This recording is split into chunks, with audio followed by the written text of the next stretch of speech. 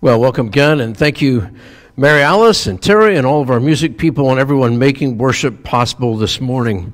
We continue our series in the Gospel of Luke entitled In the Footsteps of Jesus. This morning we're looking at Launch Out into the Deep, and is where Jesus calls Peter and some of the other disciples. We are in Luke chapter 5, verses 1 through 15. One day, as Jesus was standing by the lake of Gennesareth, the people were crowding around him and listening to the word of God. He saw at the water's edge two boats left there by fishermen who were washing their nets. He got into one of the boats, the one belonging to Simon, and asked him to put out a little from shore. Then he sat down and taught the people from the boat. When he had finished speaking, he said to Simon, "Put out into deep water, launch out into the deep," in other translations, "and let down the nets for a catch." And Simon answered, "Master, we've worked hard all night and haven't caught anything. But because you say so, I will let down the nets." When they had done so, they caught such a large number of fish that their nets began to break. So they signaled their partners in the other boat to come and help them. And they came and filled both boats so full they began to sink. When Simon Peter saw this, he fell at Jesus' knees and said, "Go away from me, Lord. I'm a sinful man." For he and all his companions were astonished at the catch of fish they had taken. And so were James and John, the sons of Zebedee, Simon's partners. Then Jesus said to Simon, "Don't be afraid. From now on you will fish for people." So they pulled their boats up on shore, left everything, and followed him. May the Lord bless his word to our hearts and minds this morning. Well, as I said, we're looking at launching out into the deep this morning.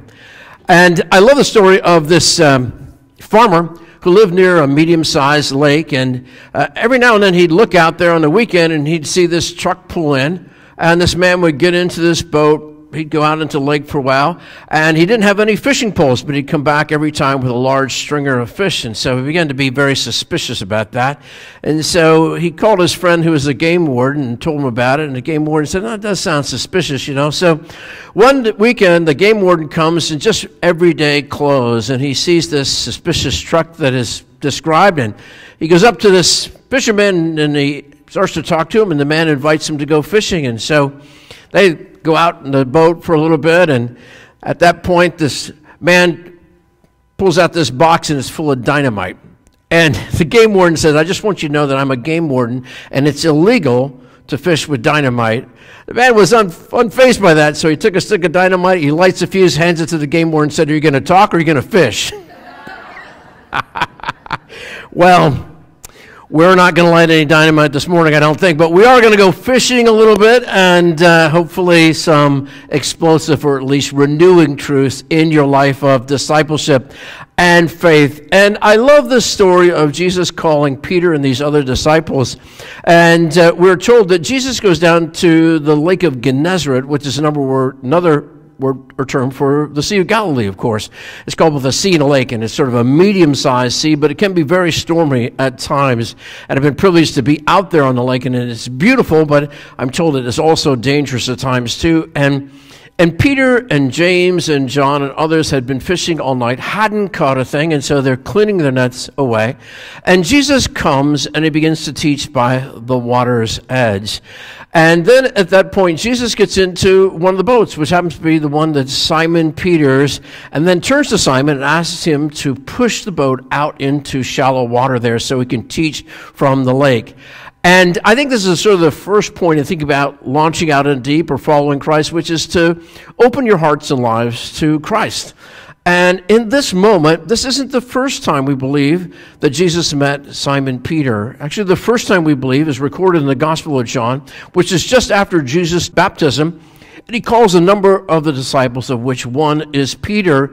We don't know exactly what happened, but I think probably what happened is that Peter went back to fishing. Isn't that what happens sometimes when God calls us and we go back to what we were doing before? And then the next moment, as you recall from some of the teaching last week, is that Jesus goes into Peter's house and heals Simon's mother-in-law. And so that's a moment that's beautiful and powerful. And in this moment, I don't think it's by chance that Jesus gets into Peter's boat, who's known as Simon at that time, and asks Simon to push out into shallow water. And I think in our own lives, sometimes God walks into in this case, it's a boat, but it's really Peter's life, his office, if you will. So God sometimes comes into our home, sometimes comes into our office. Wherever it is, God steps into our life. And the question for all of us is, are we open to Jesus coming into our life? Not just in the church, which is important, but also into our very lives. And so Jesus begins to teach as he's in Peter's boat. Now, Jesus is teaching from the water's edge, and if you've ever been out on a lake, there's sort of a natural amphitheater effect there. This is the Sea of Galilee, sort of irregular on the shore, and so there's places where people could gather and sit, and Jesus was teaching, and of course, the water would create this natural amphitheater, and Jesus is sitting down and teaching, and I'm sure Peter was thankful that Jesus was sitting and not standing, right? If you've been in a boat, you appreciate that. But actually, that was the way that rabbis taught at that time. And so I think the next step is to listen to God's word and to trust in God's word. And so Peter is not just sitting there in the boat, but he's also listening to what Jesus is teaching. In our own lives, I think that's one of the steps of following Christ, is to really to listen and to absorb the word that God is teaching. So for all of us, of course, Sunday morning we listen to God's word, but how are you about weaving into God's word to your everyday life? Maybe there's a devotional moment that you have in the morning or in the evening, wherever is good for you. Maybe it's at noon. Just taking a moment to study God's word and to listen to the Holy Spirit in your heart and life. And then the next thing is to take a step of faith. And Jesus, after he's done teaching, challenges Simon, I think a little bit, and he tells him to put out into deep water for a catch of fish. Now, Simon says, as any fisherman would say, listen, we've fished all night long and haven't caught a thing. Now, Jesus is turning from preaching to meddling, right? Peter was a fisherman. He knew fishing. He knew Jesus was a carpenter, no doubt. And now Jesus is telling him how to fish. And Jesus says to throw the nets on the other side of the boat. And that was the opposite side that you should fish. So it should be, in that time of day, near the shore. But this is Jesus telling them to throw on the other side of the boat. And Peter says this, we've fished all night and we haven't caught a thing, but because you say so, we'll do it. And I think in our own lives, that's what we need to do so many times. Sometimes God moves us out of our comfort zone, out into deep water. I love that phrase, launch out into the deep. Many of us are sort of shallow water Christians, aren't we? We like to stay near the shore where we can see, where we know we can kind of wade back into the shore. But Jesus challenges Peter to launch out into the deep. And I might ask you today, where is God sort of tugging you to launch out into the deep, a new area of your heart and life and faith? And then Jesus challenges him to throw the nets over. So Peter does, and what happens? He has such a large catch of fish that it's too much for his boat. So the other disciples come over and they begin to fill their boats with fish, and it's so big that they almost begin to sink, and they make it to shore. And I think in this moment, it's a beautiful picture not only of God teaching us a new step of faith, but what are boats a symbol of, and what are fish a symbol of? Well, boats are often a symbol of the church. If you look at kind of the shape of the church, it kind of looks like an arc upside down, right? And we think about fishing. We think about people who are coming to Christ. And so Peter is using the means that he has in order to follow Christ, and amazing miracles are happening. And then the next step of faith is this, that Jesus challenges Peter to leave his boat and his nets behind and to follow him, for he will make him fishers of men. And that is the greatest challenge of all. So Peter is willing, along with the other disciples, to leave their boats behind and their nets behind and, frankly, their fish behind, and to follow Christ. And now that is really stretching faith, isn't it? You're talking about the means that he has, his job, maybe even his home in some sense, because he's going to travel away from home, and to follow Jesus each step of the way. And I think many times in our life, we think about the children here. This morning we had a lot at the early service, at the contemporary service. And as parents, how many remember the first step their child took? I know it's been a while for some of you, me too, right? And you anticipated that first step, and usually they held on to something, right? Maybe it was even your hand. And they took that first step, and it was just amazing. You affirmed them, you applauded them, and then slowly by slowly, they took another step, and pretty soon they're running, they're playing sports, all kinds of things. And I think the same way in our own walk of faith, that sometimes that first step of faith, like Peter, just to let God into the boat, that's a big step, and then it's sort of throwing the net out on the deep side and moving out into water, and then it's just following Jesus wherever Jesus goes. And in our own lives, to use our gifts and talents to grow and develop each step of the way. And it doesn't end at any stage in our life. Each stage of life, God has a new way to stretch our faith and have us take another step of faith. Where is God pulling you in your faith and life today? And what we don't realize sometimes is we think the longer we're in faith, the less we need to see. But the truth is, every step of faith in life requires the kind of faith that sees the unknown. I'm going to read again what Mary Alice read earlier from Hebrews chapter 11, verse 1. It says this: "Now faith is the assurance of things hoped for and the conviction of things not seen." Faith is the assurance of things hoped for and the conviction of things not seen, because if you could see it, it's not really faith. And if you can see it, it's with your eyes of faith. And I challenge you, as part of your maybe homework or faith work or whatever this week, heart work, to go ahead and read the rest of the chapter of Hebrews 11, which is known as the Hall of Faith. And in that Hall of Faith, the writer lays out how that all the great people of every time have taken a step of faith into the unknown as they obeyed God. Talks about Abraham and Sarah and Joseph and David and all these other people, these men and women who are great people of faith in this Hall of Faith, and how they stepped one by one, step by step, and followed God and found fulfillment in all of that. How are you doing at those things in your life? Peter, in this first moment of his real step of faith, previously, of course, he heard God's call, but it went back to fishing, and then he saw God's work in his home with the healing of his mother-in-law. But in this moment is a new step of faith as Peter follows as a disciple. And I think many times in our life we do that. And God was also calling him to the last step, which was to invite others to Christ. So all of us, we need to be able to open our hearts and lives to God in new ways, to be able to hear God's word, to take a step of faith, and to invite others. And you don't need to have all the answers. You simply need to know the one who is the answer, who is Jesus Christ. Peter grew in faith each step of the way. And Peter, of course, fell, as we all know, and most of us fall and come short many times in life. Peter denied Christ not once, but 3 times when Christ needed his support most, in the shadow of the cross.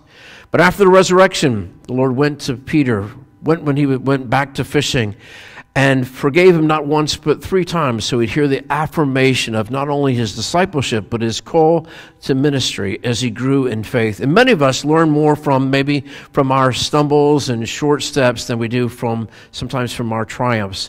God is teaching us each step of the way.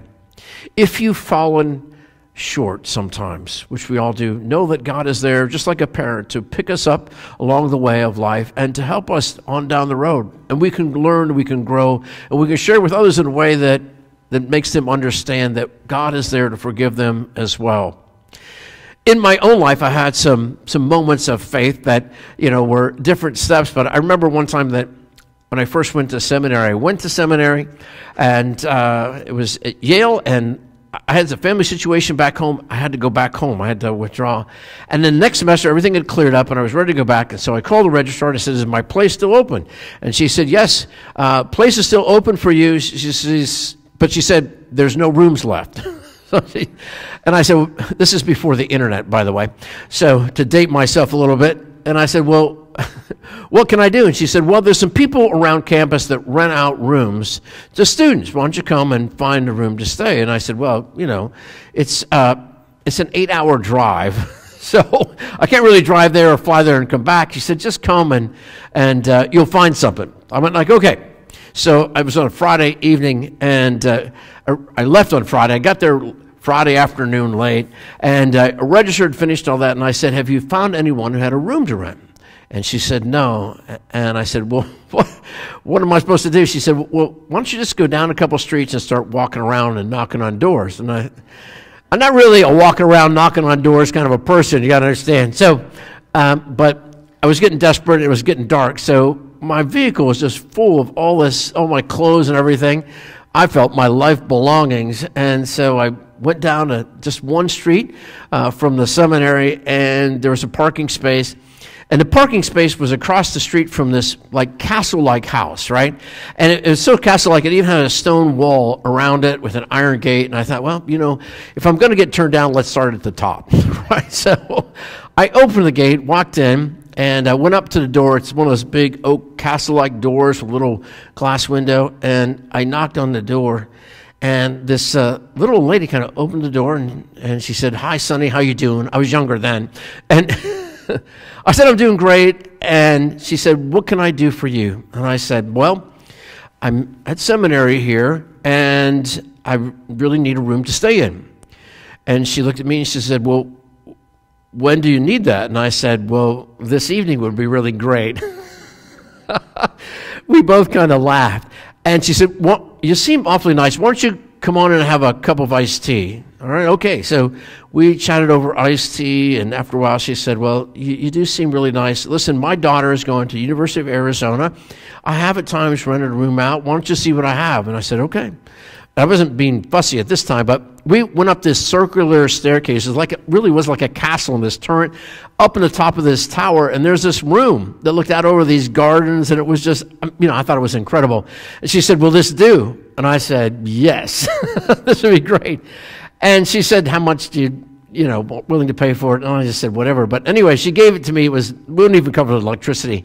But the rest of the semester, the rest of that year, I was just thinking, how blessed I was that had I not been in that desperate situation, I wouldn't be there. I would have been happy, frankly, in someone's cellar at that point. But, sometimes God puts us in a place where the only thing we have to do is to look up and to pray in faith. And in so doing, God stretches us. And there's been other moments in my life, and I know in your life too, where God has stretched you in faith. And there's a reason for that. We grow in faith, and we're ready for the next step. The next step is we stretch in faith, and we grow in our gifts and talents. Where is God calling you to take a new step of faith? And it's not a step of faith that you can see all the future. If you're like me, I like a roadmap. I like the GPS. I like to see all the options.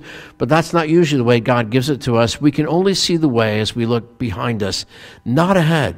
Ahead, we see oftentimes darkness, maybe a light at the end of the tunnel, but what we know is this, that God is there taking us by the hand each step of the way.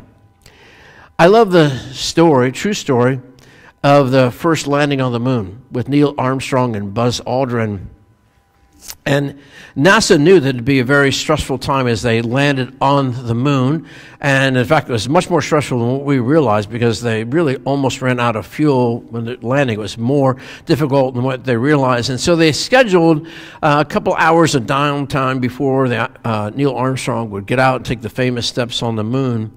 And the astronauts had time to think about that. And Buzz Aldrin has shared that what they did was, it wasn't televised, but he had brought Holy Communion onto the space capsule with them, so it could be in a kind of container that could be taken in zero gravity. And so it was, he was an elder in the Presbyterian Church and had it blessed at home. People were praying at home, and they were able to take communion together in that moment before Neil Armstrong took the one small step for man and the one giant leap for mankind. And that gave them strength as they prayed. Now, that's just one step, but where are you today? As we're nurtured by God's Word, listen to God's Word, and we're fed in a very real sense by Holy Communion, we take that. But each step of the way, God is there holding us by the hand. This is the season of Lent, when we journey with Jesus to the cross. I encourage us to not just take one step, but several steps. They can be baby steps, they can be bigger steps, but along the way of life, we know that God is with us to face every challenge, every difficulty, every illness, every loss that we'll ever face. God is there with us to love us like a parent and to help us grow each step along the road of life. Would you join me in prayer? Gracious God, we're so thankful that you are with us, that you enter into our life in multiple ways. You come into our home, you come into our office, you come into our life. And if we're patient and listen to your words, you draw us into deeper waters, into greater steps of faith, and you stretch us so that we use our gifts and talents in new ways, and we learn to invite others to share your love as well. So, Lord, in this season of Lent, even as Jesus called the disciples, Peter, James, and John, in this incredible moment in Scripture, help us to hear you calling our names, bidding us to listen to your word and take a step of faith along the journey of life. Help us to be able to enter into new areas and to invite new people to share in your faith and your love in new and amazing ways. And help us to grow as we journey towards the cross and towards the Easter resurrection. We pray this in Christ's name, and all God's people said, amen.